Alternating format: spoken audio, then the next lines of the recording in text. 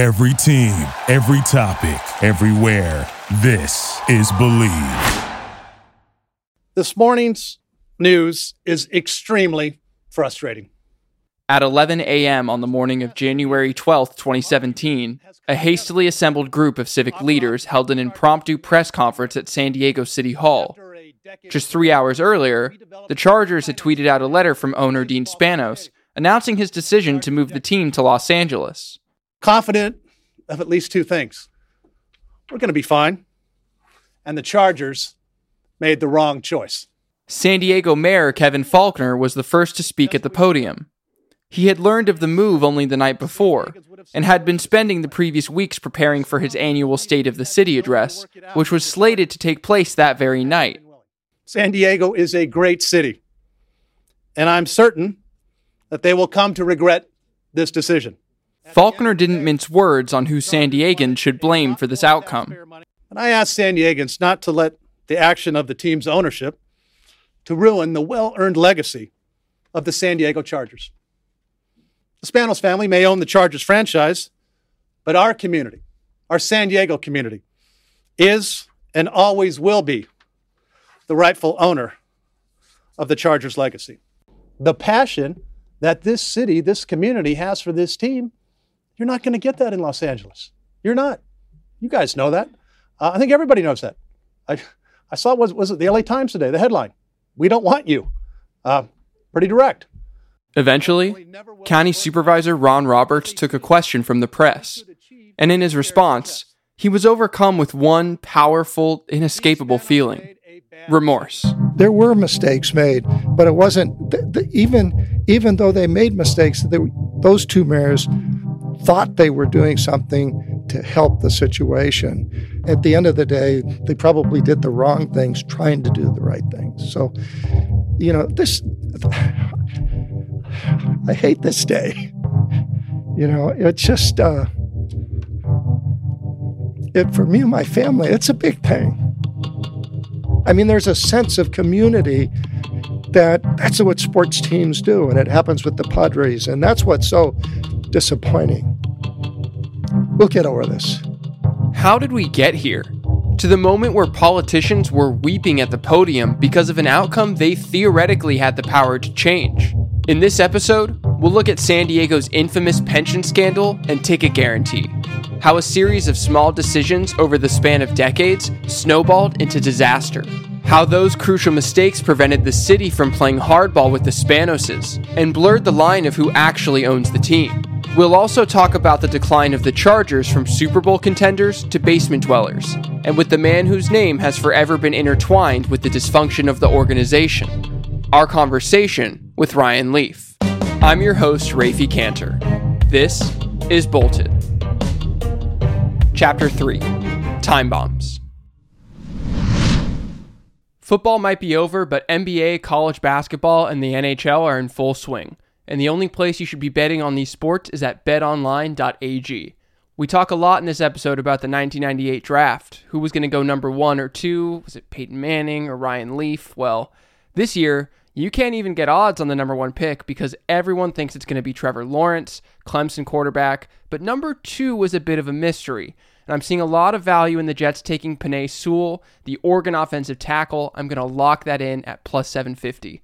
BetOnline even covers awards, TV shows, and reality TV. BetOnline has hundreds of props with real-time odds on almost anything you can imagine. And of course, the 24-hour online casino. Head to the website or use your mobile device to sign up today and receive your 50% welcome bonus on your first deposit. That's betonline.ag. BetOnline, your online sportsbook experts. And now, back to the show. Last episode, we talked about the Spanos family. Alex and his son Dean, who have owned the team since the mid-'80s and were criticized for not spending the money needed to compete, while seeing the financial value of the team skyrocket. But when we talk about the teams we root for as fans, we use a language of ownership we simply don't for any other private business. Folks in Chicago are not walking around the city bragging when United Airlines has a great quarter on the stock market. And yet, it's kind of what we do with sports teams, right? We had a great game. We signed a huge contract. The language of we is powerful. It's infectious. This purely emotional stake we take in these private businesses can lead to sports teams getting special treatment from the public when it comes to stadiums. For more, here's economist Sam Young. We should start with the basic observation that people are fans. Sports are a big part of our culture, and in this way, the presence and enjoyment of a sports team is almost like a public good. In times when public money is used to help finance sports stadiums, the stadium and the team are often treated like public goods. But more than that, another big reason why cities or taxpayers are willing to provide public dollars is that they're paying for the right to have and retain a team's presence. With this word retain, I'm highlighting the fact that teams can move, which is important. At any given time, there are a few other cities that could be willing to pay to attract a sports team, if not the current city. And a lot of the ability for team owners to ask for public money rests on this tension between the fact that people are fans who enjoy having these sports teams and the fact that teams could move. The crux of this story hinges on those three words that Sam mentions: have and retain. This episode is a look into what about San Diego put it in a unique position where they couldn't have and retain the team. There's a pretty obvious issue that comes to the fore when a city starts offering public money for a stadium. It's public money. It belongs to everyone. Here's San Diego City Council member Chris Cate. When it comes to it, we are the 8th largest city in the country. We have a $4 billion budget at the city, so we are a big city. This is big city politics, in that you have a lot of various interest groups when it comes down to different policy issues that you're looking at. Sam Young. The big theme here is one of opportunity cost, and the way a stadium tends to wind up taking spending away from other things. That money needs to come from somewhere, and that either means new taxes being raised or decreased spending on other things. So let's start by supposing the city doesn't raise taxes at all. There it's very clear how the stadium will crowd out spending on other things. In this case, the money that goes toward the stadium needs to come from money that would have gone towards schools, public programs, roads, things of that sort. The assumption that the city wouldn't raise taxes to pay for something is a pretty safe one, because San Diego is unique compared to other American cities. Its citizens get a lot of things without paying for them. They want stuff, but they don't want to pay for stuff. And so as a result, they tend to elect people who say, we'll give you stuff and it won't cost you anything, and then kind of come up with these gimmicky ways of making that work. That's Professor Vladimir Kogan. He's an associate professor of political science at The Ohio State University and co-author of Paradise Plundered, a fantastic book on San Diego's governmental failings. Stingy voters tend to elect stingy leaders. I asked Professor Kogan what skills a politician needs to thrive in San Diego. But it's really people that have told voters, hey, it's not your fault. You can have whatever you want. You can have all the services you want, and it's really not going to cost you anything. You can find all these efficiencies. And the reason why our predecessor couldn't do it is maybe they weren't smart enough, or maybe they weren't willing to take on the special interests. But if you elect me, I'll give you more of what you want. When's the last time that you read your city's budget? Before I started making this podcast, the answer for me was never. They're not sexy, they're written in legalese, and in the context of this story, they seem to have very little to do with football. But anytime you drive on the road, go to the park, or God forbid have to call 911, that experience is entirely controlled in that city budget.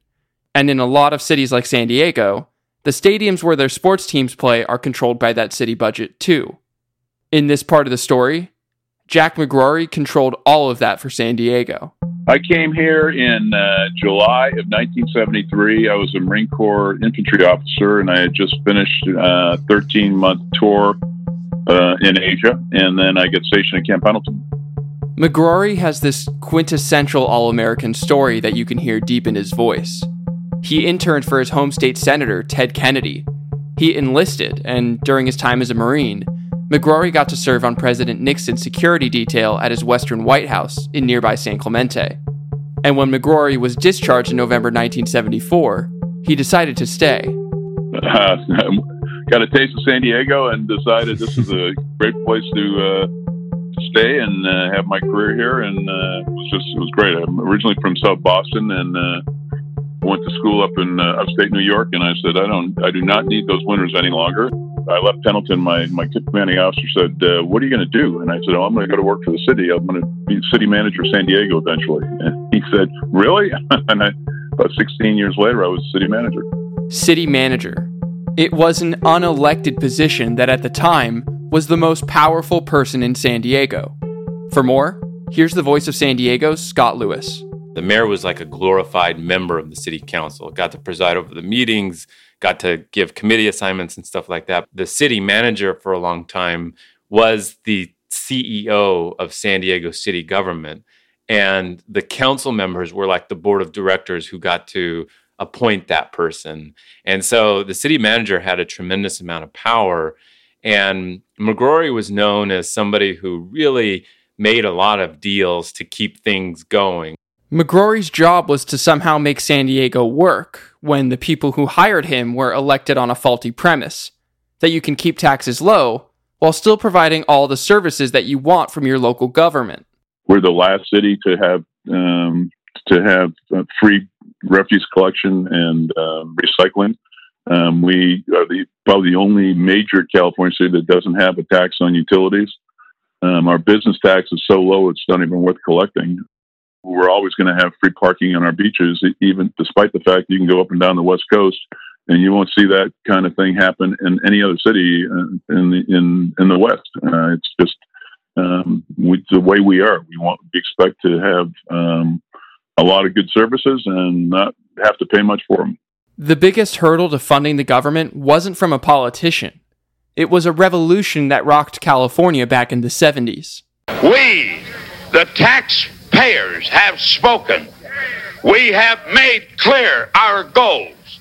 Now we are watching you. It is your responsibility to make Proposition 13 work. That was Howard Jarvis. His landmark California ballot measure, Prop 13, was the culmination of the anti-tax revolt that he led back in 1978. One of the unfortunate results of Proposition 13 is that it required 2/3 voter approval for general obligation bonds, and then Proposition 218 in 1996 further exacerbated that problem by requiring any new tax to get a 2/3 vote as opposed to majority, and that really has hamstrung these kinds of capital projects throughout the state. So why does this all even matter? Like for football. Here's Scott Lewis again. The single most important thing to know about why the Chargers left San Diego is that in order to raise taxes in the state of California for a special purpose, you have to get 2/3 of the vote of the people. And that's different than Nevada, that's different than Indianapolis, that's different than Texas, Colorado. Almost every place that has built a stadium with any kind of public tax contribution has done so with a minor increase in a sales or hotel tax or both, like in Texas, and they did not need 2/3 of the vote. The Spanoses claimed they needed public money to help build a stadium in San Diego. Well, Prop 13 was what sent everyone down this rabbit hole to try and find public money in ridiculous places. It makes it hard to get any revenue to fund the government in California cities, let alone stingy San Diego. And when local governments are giving people services without paying for them, it creates a giant, ticking time bomb. But let's pause for a moment. Pause from city government, from San Diego, from the Chargers. And let's take a road trip up Interstate 15. Way up. Hundreds of miles away from the sunshine of Southern California. There, on the edge of the plains in Great Falls, Montana, Ryan Leaf was trying to make a name for himself. It was hard. I didn't have I don't remember having a very pleasurable childhood. Hated high school.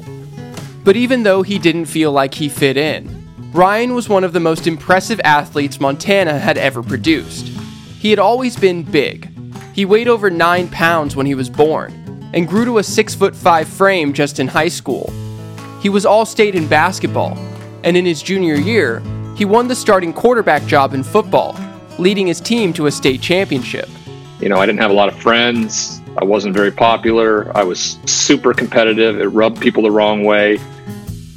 I don't think if I wasn't that guy, I don't necessarily get out of the state.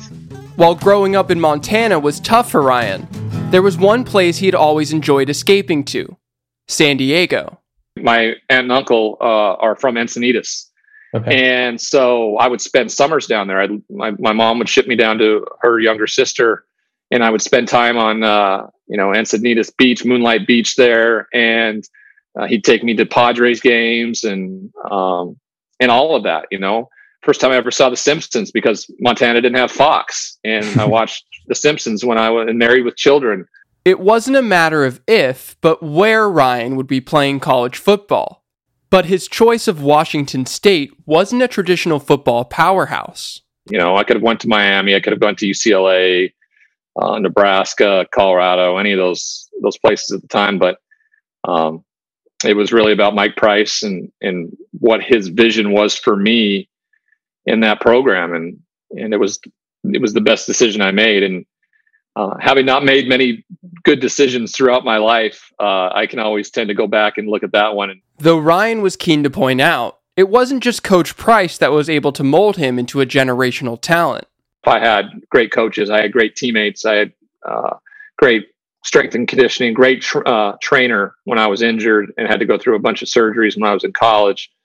I had a team psychologist who worked with me a lot every week, especially during the season. So yeah, there was a significant support staff there at Washington State that helped me deal with, with those things.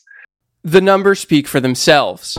In his final year at Washington State, Leaf broke the Pac-10 record with 33 touchdown passes, while rushing for 6 more and throwing 11 interceptions. Leaf carried Washington State to play in the Rose Bowl, something that Washington State hadn't accomplished since 1931. What it did is it made that year memorable, for sure, because it's something that we hadn't done in 67 years, and that's go to a Rose Bowl.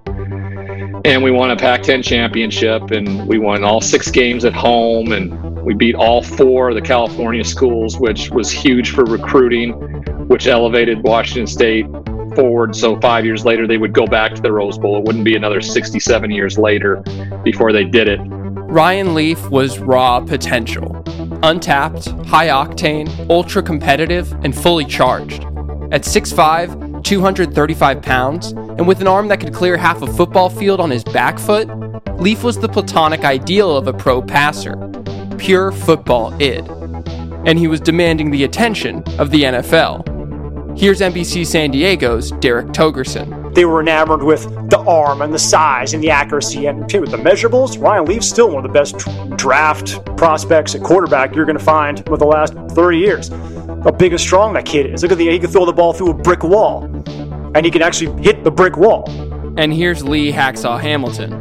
When you looked at video, when you watched Leaf that last year and a half he was at Washington State, it was unbelievable. Now, he was a big physical guy getting by on skill.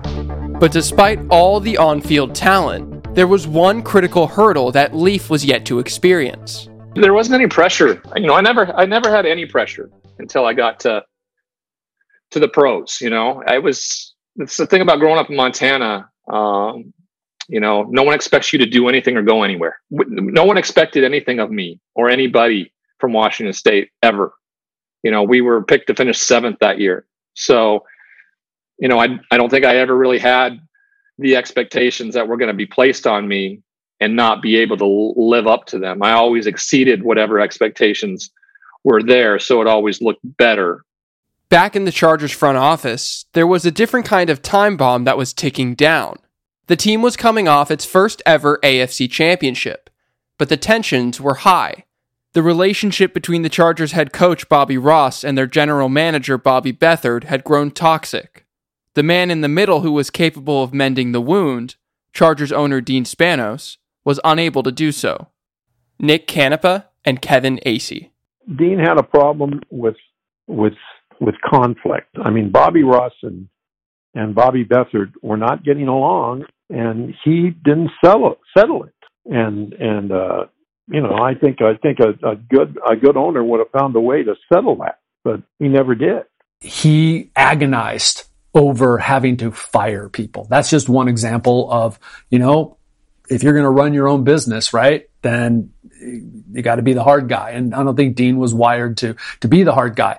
And though Beathard remained as the GM, the team had become the punching bag of the AFC West, going 4-12 in 1997 after Ross's departure. Lucky for them, there were 2 elite college quarterbacks in the 1998 draft, Ryan Leaf and another guy named Peyton Manning. Everyone knew that they would be selected with the number 1 and number 2 picks, and as the draft got closer, there were some indications that the Indianapolis Colts would be taking Manning first. John Gennaro, former managing editor of Chargers SB Nation site, Bolts from the Blue. Anytime they tell you, like, oh, we absolutely wanted to take Ryan Leaf over Peyton Manning, they're lying to you. Peyton Manning, I think still, even after Andrew Luck, might be, like, the single most perfect prospect to ever enter the NFL draft. He was the Tim Duncan of his day for football, in that you knew if you got this guy, you're winning multiple Super Bowls over the course of his career. That was not true with Ryan Leaf. If Manning was going to go off the board first, the Chargers would need to be sure that they could secure Leaf no matter what. The problem there was the Cardinals were drafting 2 that year, right? And the Chargers were drafting 3. They sent a whole bunch of stuff to Arizona, who the year before, or 2 years before, had just taken Jake Plummer out of Arizona State in the, I forget, the 2nd or 3rd round, and he was their starting quarterback, and he was actually playing pretty well. Remember, in '98, the Cardinals entered the playoffs under Jake Plummer. They probably weren't going to take Ryan Leaf, but they said, oh yeah, we're looking at Ryan Leaf, and then Beathard, I think, panicked, and we're like, we desperately need a quarterback, take whatever you want. To move up 1 measly spot, Beathard had given up a king's ransom, 2 first-round picks, a second-round pick, linebacker Patrick Sapp, and star kick returner Eric Metcalf. So even though a guarantee to pick Leaf was coming at a high price, there was an invaluable opportunity for the Chargers and Leaf to get comfortable with one another. You know, Bobby Beathard came and visited me up in Pullman. Of course, they were there at my workout. June Jones, who was coming in as the offensive coordinator and quarterbacks coach, he was there. I'd gone down for some physical testing at the Chargers facility. A couple nights before the draft, Mr. Spanos, Dean, and I had a dinner in New York. You know, talking about where we wanted to go, what our hopes and dreams were in terms of the organization. And according to Leaf, everything was going to plan. We were hoping for second because that meant I would go to the San Diego Chargers. That's where we wanted to go. It was on the West Coast. We had family there. I didn't want to live in the cold in the middle of the Midwest in Indianapolis. I mean, I wasn't thinking about the right things. I was thinking about the beach, babes, money. That's the things I was thinking about, and playing football in the sunshine. I went to bed like at 9:00 that night. I think we knew what was going to happen the next day. With the second choice in the draft, the San Diego Chargers select quarterback, Washington State University, Ryan Leaf. I was just relieved, you know. It's a dream coming true, right? It's never happened to somebody from where I grew up or where I'm from. I'm not supposed to be there that night. I'm not supposed to be on that stage. I'm not supposed to be holding up that jersey. All the odds were against me. My family was there. Still one of the greatest moments of my life. I'll always remember it fondly, no matter what. But while relief was setting in for Ryan, so was the one thing that he had truly never faced: pressure. And it was about as high as humanly possible. Here he is, Ryan Leaf, 16. Is the ceiling higher on him, perhaps? Well, I really believe, Chris, when you look back at this trade, San Diego moving up from 3 to 2, 5 years from now, it may not look like Bobby Beathard gave up enough. This kid has... Leaf had been given the largest signing bonus in league history by the notoriously stingy Spanos family. And when you factor in the trade that the team had made to move up, the Chargers had mortgaged their future on Ryan Leaf. Everybody just assumed, because the competition was so close on who would be first or second, a lot of people were incongruent in terms of whether I'd be picked first or second. And now it looks absolutely asinine if anybody said, hey, I would have taken Leaf number 1.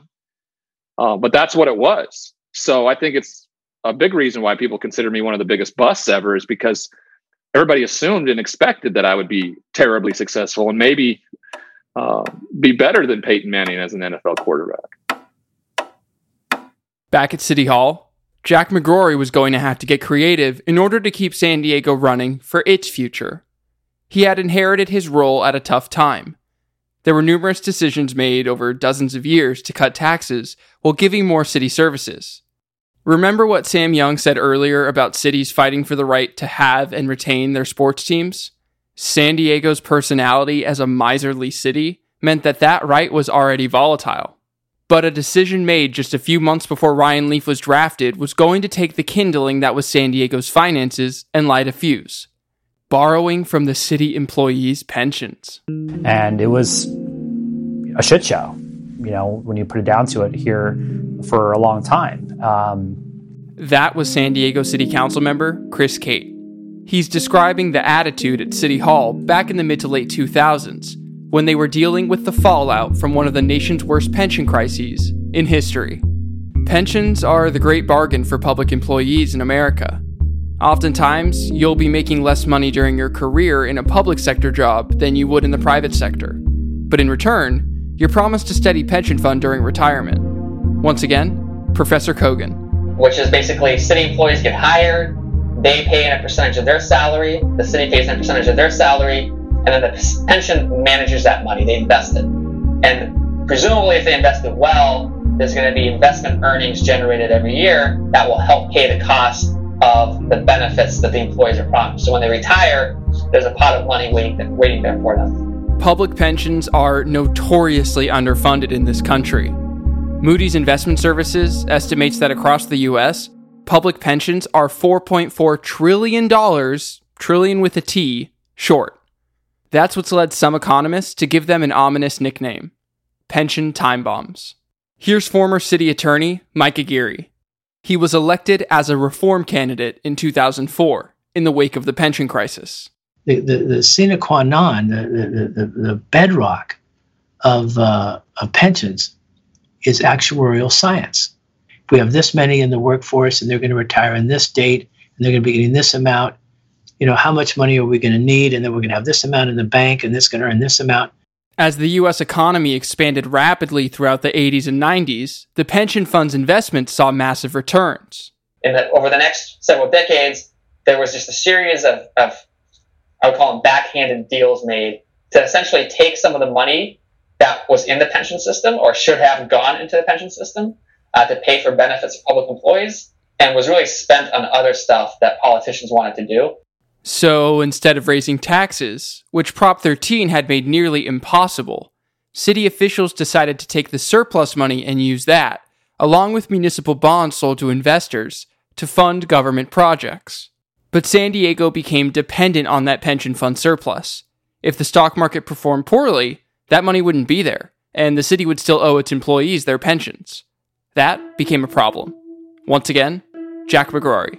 The system's independent, the retirement system, and they retain an actuary to value their assets and determine contribution levels, but for the employees and the city. And every 10 years they do a review of the system. And they came to me and said, the actuary came to me and said, you need to increase the city's contribution by 40%. And I said, listen, we're coming out of recession. There is no way we can afford to increase the contribution by 40%. That's just not, I can't see the council doing that. So McGrory had to get creative. He worked out a deal with the pension system. Professor Kogan. And of course, the city didn't have any extra money. So the city manager at the time, a guy by the name of Jack McGrory, went to the pension system, which is supposed to be independent and independently run, and said, hey, we'll make you a deal. You let us pay less into the pension system than we owe, and in exchange, we'll boost the benefits for public employees.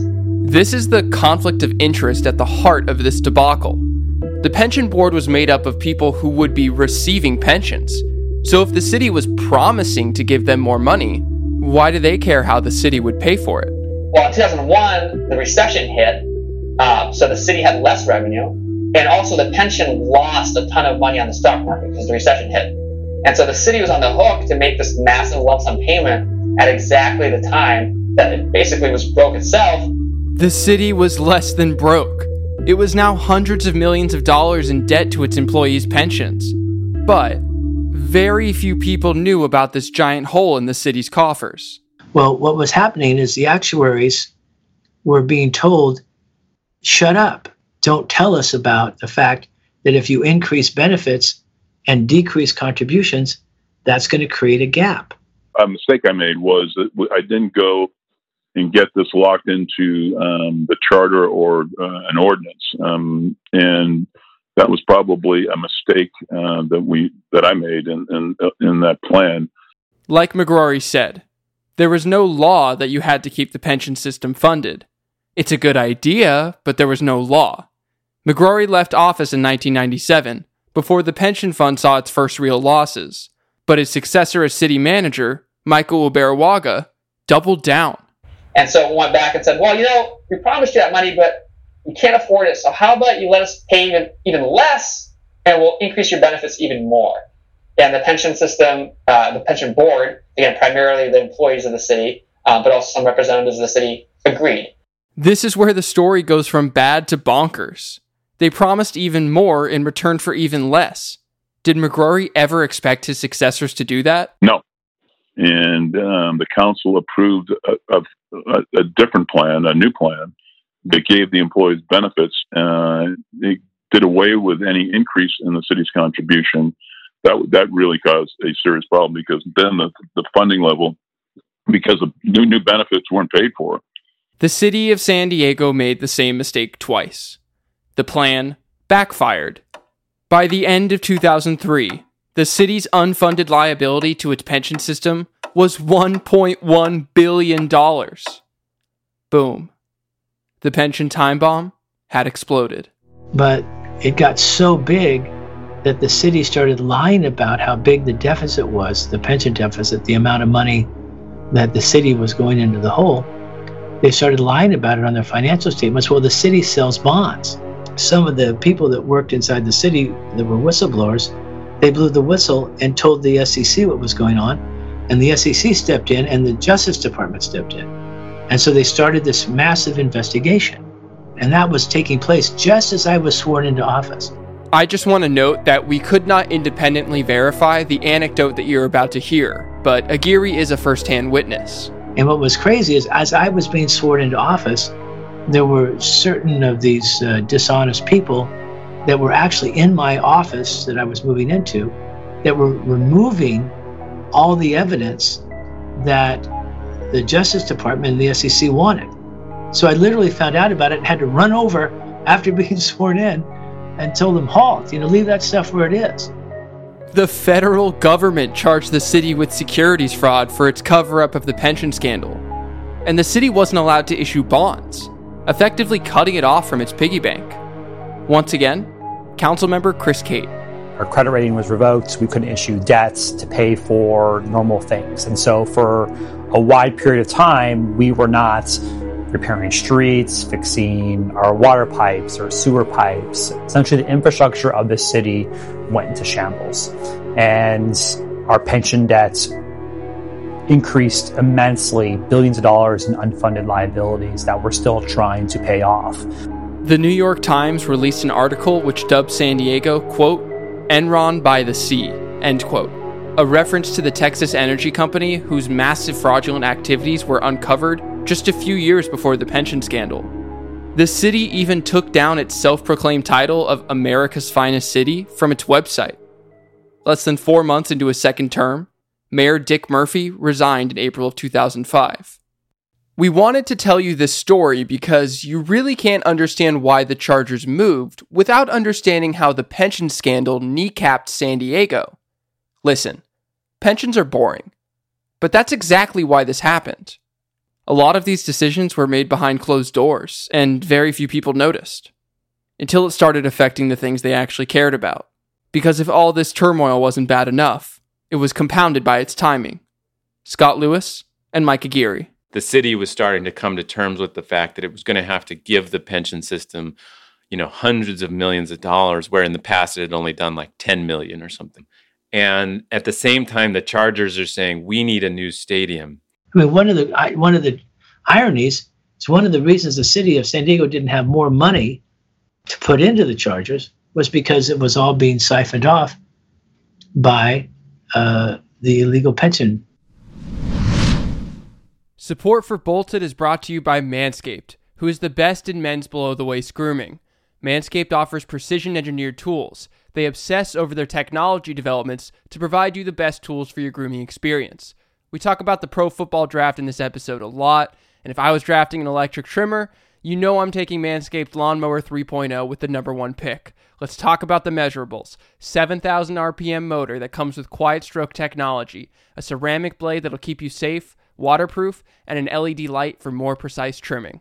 This is a San Diego-based company with a global reach. Manscaped is trusted by over 2 million men worldwide. Get 20% off and free shipping with the code BOLTED at manscaped.com. That's promo code BOLTED at manscaped.com. Want to give a brief moment to talk about our newest sponsor, eBay. Whether rare dead stock or the latest release, find the exact shoe you're looking for. As the original sneaker marketplace, eBay is the place to go to cop that pair you've been eyeing.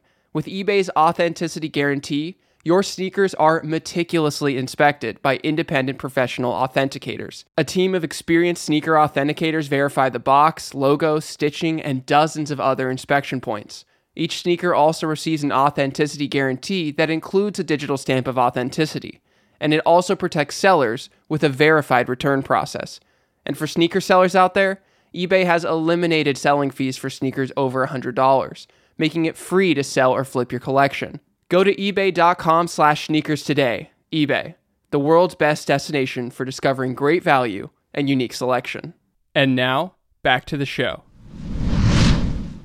Back in 1998, the Chargers were preparing for their first season with touted prospect Ryan Leaf.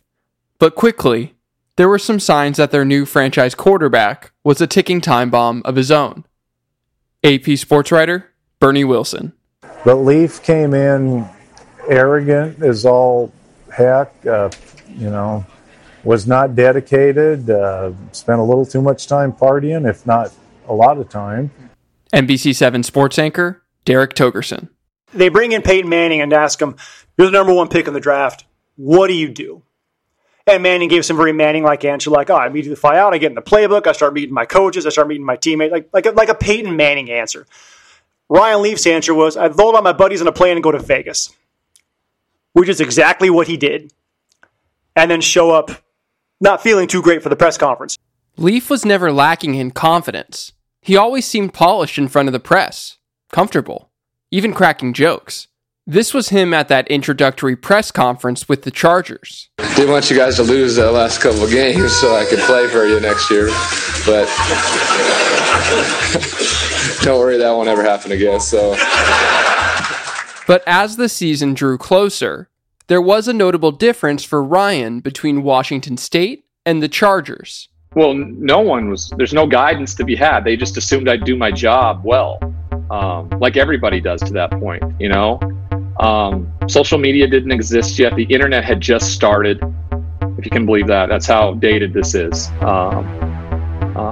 I don't think they were prepared, as was I or anybody else, of the overwhelming negativity that would come from how I'd perform and how I'd behave through the process. This isn't just Ryan's opinion. Here's his former teammate, veteran kicker John Carney. Well, Ryan's a very talented guy. Probably needed, some better mentorship, maybe some different type of coaching that we weren't providing at the time. But even without the mentorship or support that was needed for a 22-year-old rookie quarterback with the weight of the world on his shoulders, Ryan shined in his first 2 games against the Bills and Oilers, winning them both.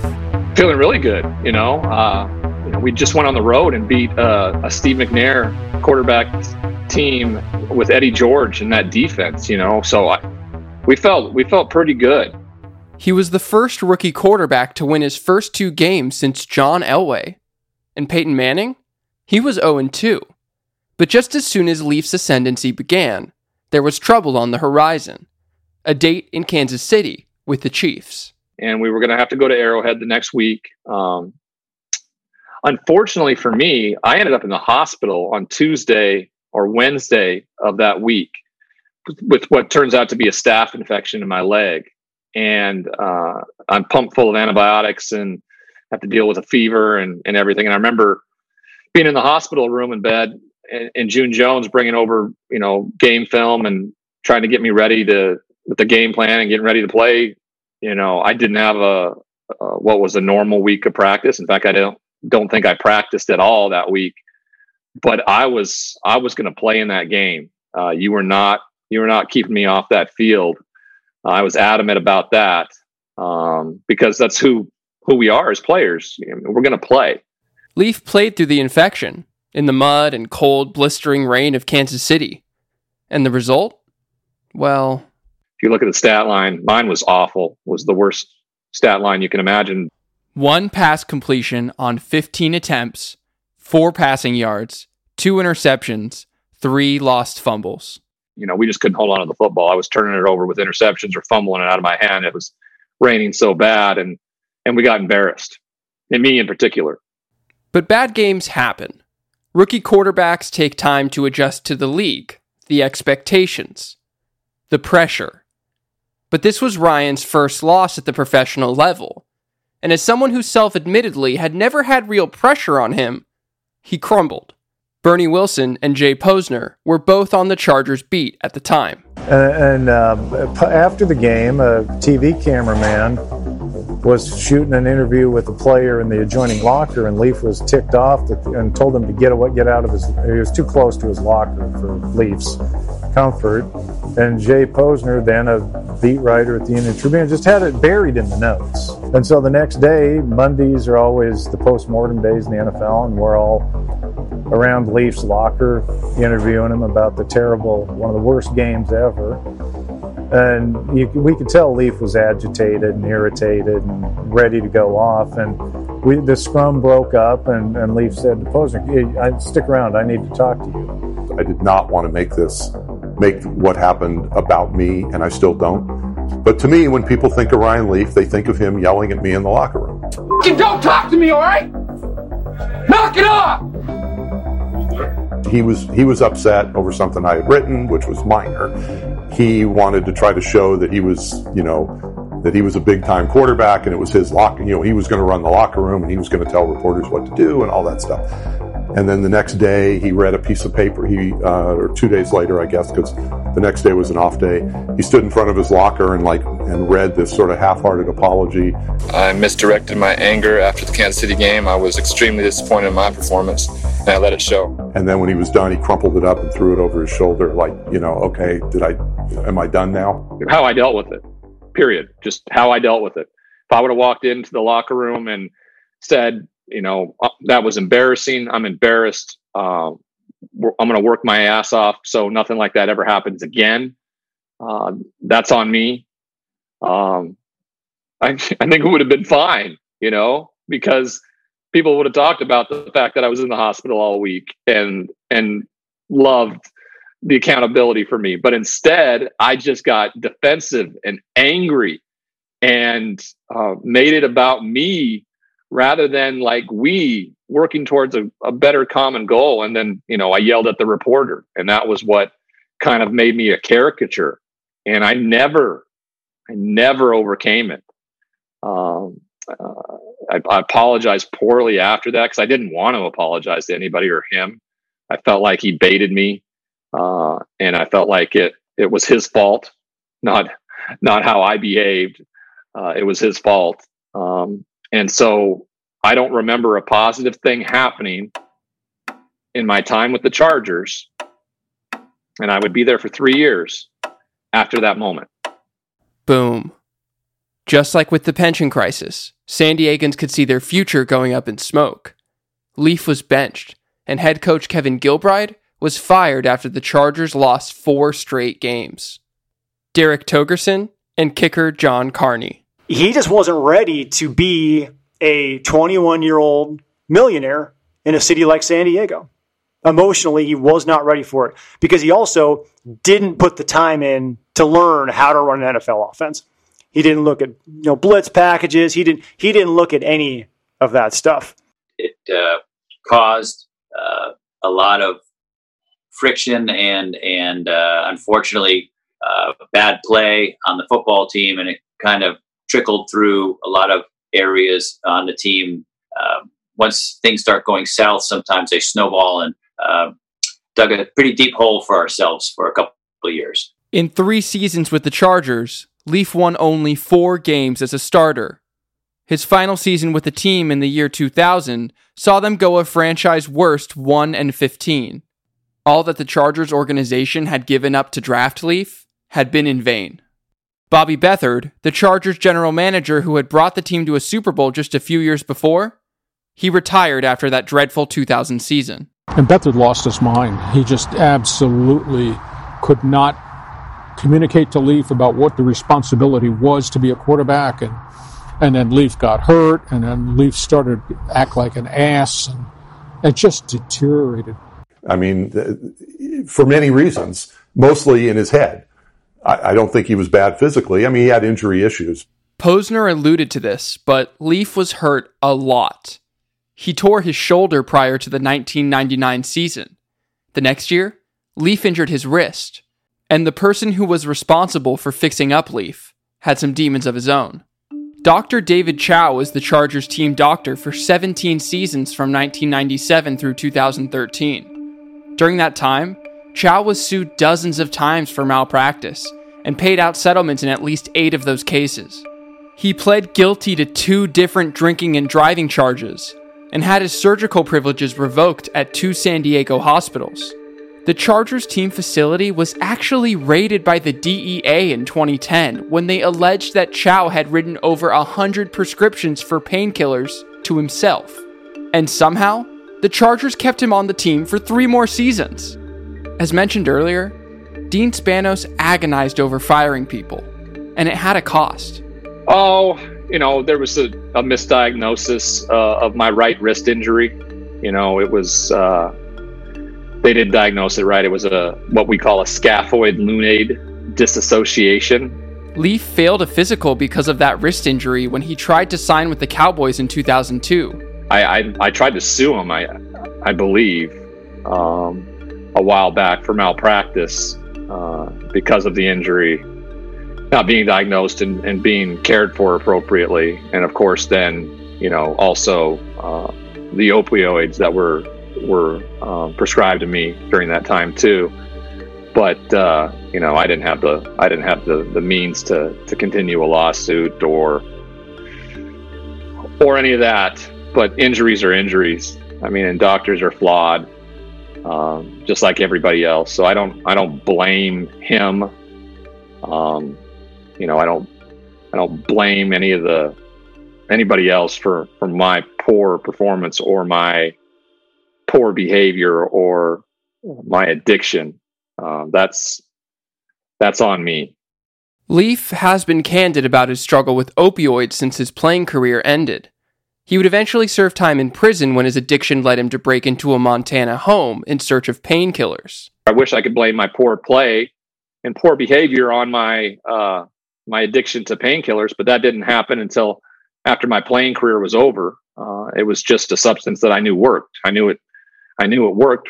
It killed my pain, exactly what they're made for. And I just was, shocked to see how easy it was or how freely they gave it away at the NFL level.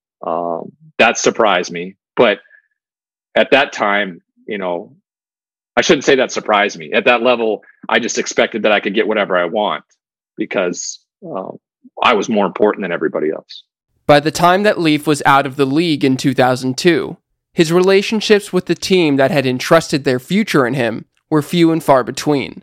Michael Ricks and I stayed in touch off and on. He was a rookie wide receiver my rookie year out of Stephen F. Austin. And that's about it. So what's Dr. Chao up to nowadays? This July, Chao was hired as an expert contributor for sports site Outkick.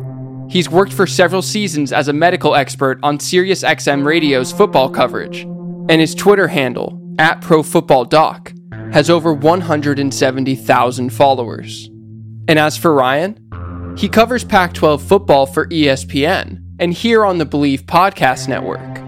He's a spokesperson for Transcend Recovery Community, a network of sober living communities across the U.S., and has even reconnected with the NFL. The Chargers have gradually kind of come back into my life, especially with my work with the NFL Legends community and working with players transitioning into the league and transitioning out because it was like so problematic and difficult for me, and it is for a lot of people.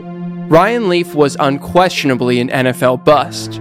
He was overconfident and couldn't adapt to the pressure of leading an NFL team. But he was also 22 years old, and as you heard, many believe he was given little in the way of support by the team which placed all of their hopes on his shoulders. Leaf's story is not just about his failure as a quarterback. It's also about the Chargers' failure as an organization. Leaf now lives in Los Angeles, and when he found out that the team was moving to his new city, he said this. I said, thank you to the city of San Diego, because you gave me my dream. No matter how it ended up, you gave this young kid from the state of Montana an opportunity to live his dream. And to me, the Chargers will always be the San Diego Chargers to me. My people have a saying, Dayenu. In Hebrew, it means it would have been enough. Normally, you use it in a positive context, but let's try something new. If this pension scandal were the extent of political malpractice in San Diego, Dayenu. If the Ryan Leaf years were the extent of organizational dysfunction within the Chargers, Dayenu. But somehow, the two sides were able to find a way to team up and poison public opinion before anyone was even talking about a new stadium. The ticket guarantee. San Diego was like a lot of American cities in the mid-90s.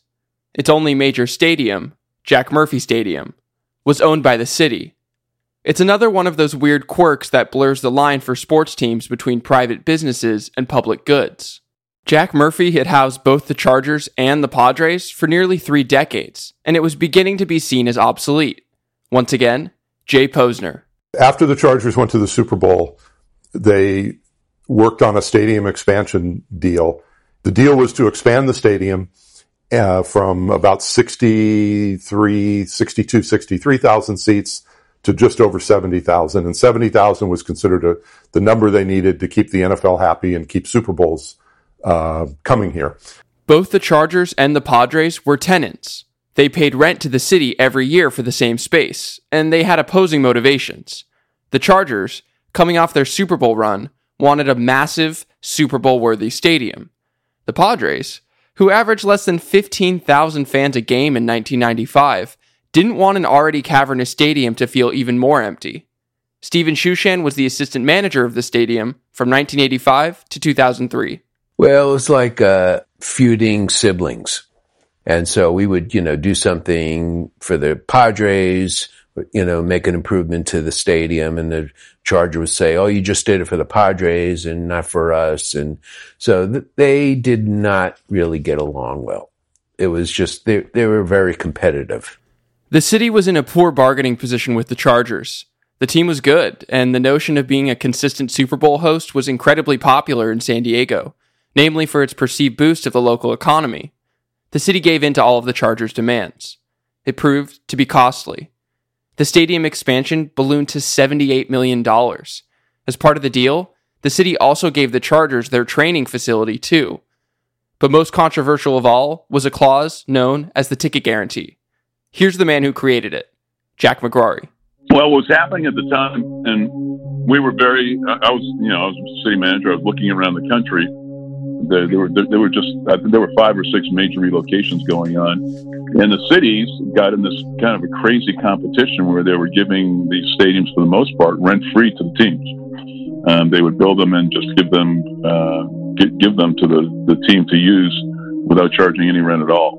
The Chargers thought that sounded pretty good.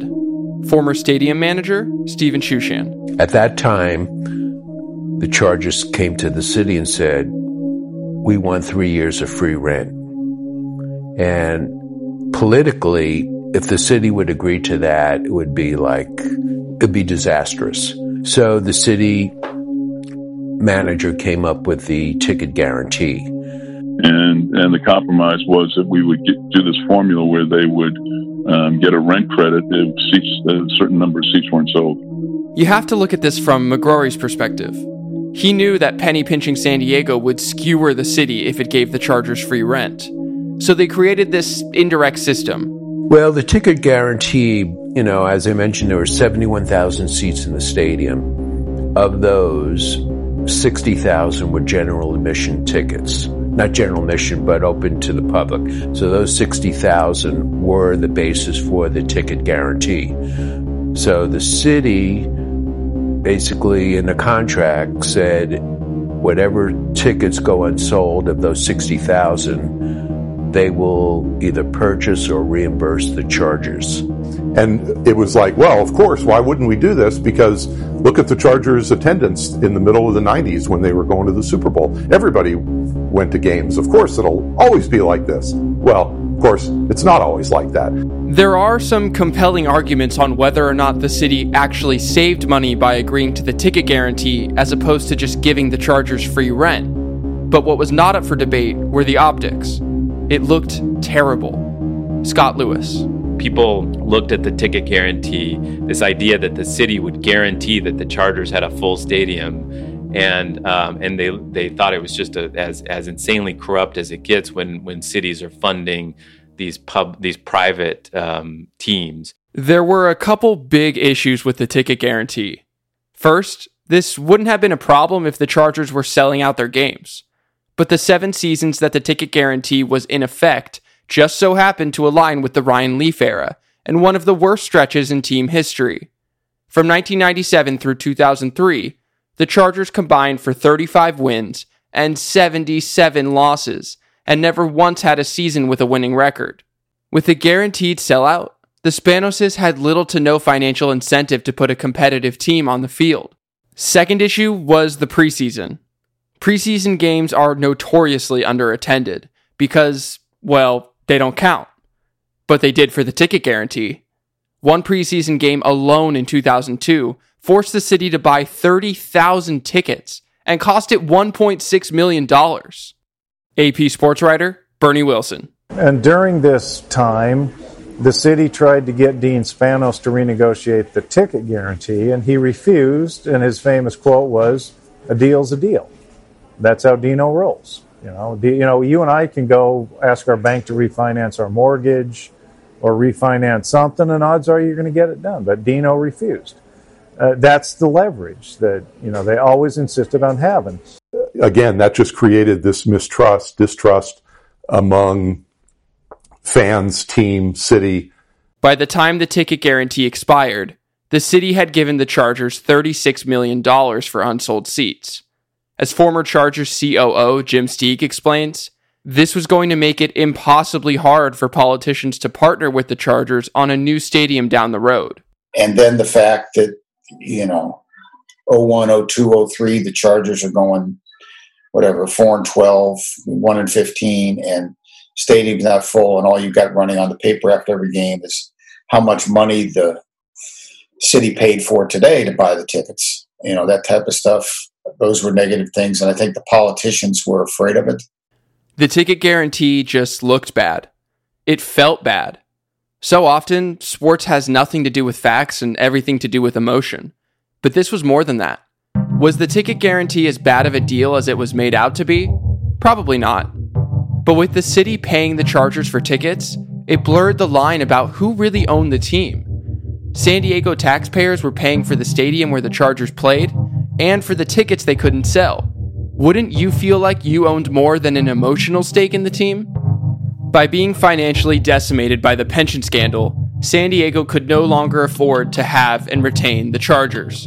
By being poorly run through the late 90s, culminating in the Ryan Leaf era, the Chargers' awful play could not rally support from the community. And the symptoms that led to both of these events also led to the disastrous ticket guarantee, which killed all trust between everyone in this story. As we've established many times, San Diego is not LA, where private financing built stadiums and arenas outright. All these people were going to have to work together to get a deal done. Would you trust the owners who failed to put a winning product on the field and gathered all the leverage off of it? Or the politicians who plunged the city into financial ruin? These are the questions that San Diegans would have to answer as this story enters its next chapter. The civic war that split the city in two. The fight to keep the Chargers in San Diego. All of that on the next episode of Bolted. The LA market was a credible threat for just about any team in the league to move. If we can win a Super Bowl, we'll get a new stadium and the Chargers will stay here. It is just shock and awe and misdirect and attack. It's the absolute worst loss that I've ever been a part of in any phase of my life. Dean Spanos and other members of the Los Angeles Chargers organization declined our request for an interview. Bolted was written and edited by me, Rafi Cantor. Our producer is Ben Stein. We're mixed by Jordan Cantor, who also wrote and performed our original music. Additional music by Jordan Crimston and Daniel Birch. Special thanks to Alex Wu, Liz Foley, Ron Cantor, and Nate and Lisa Stein.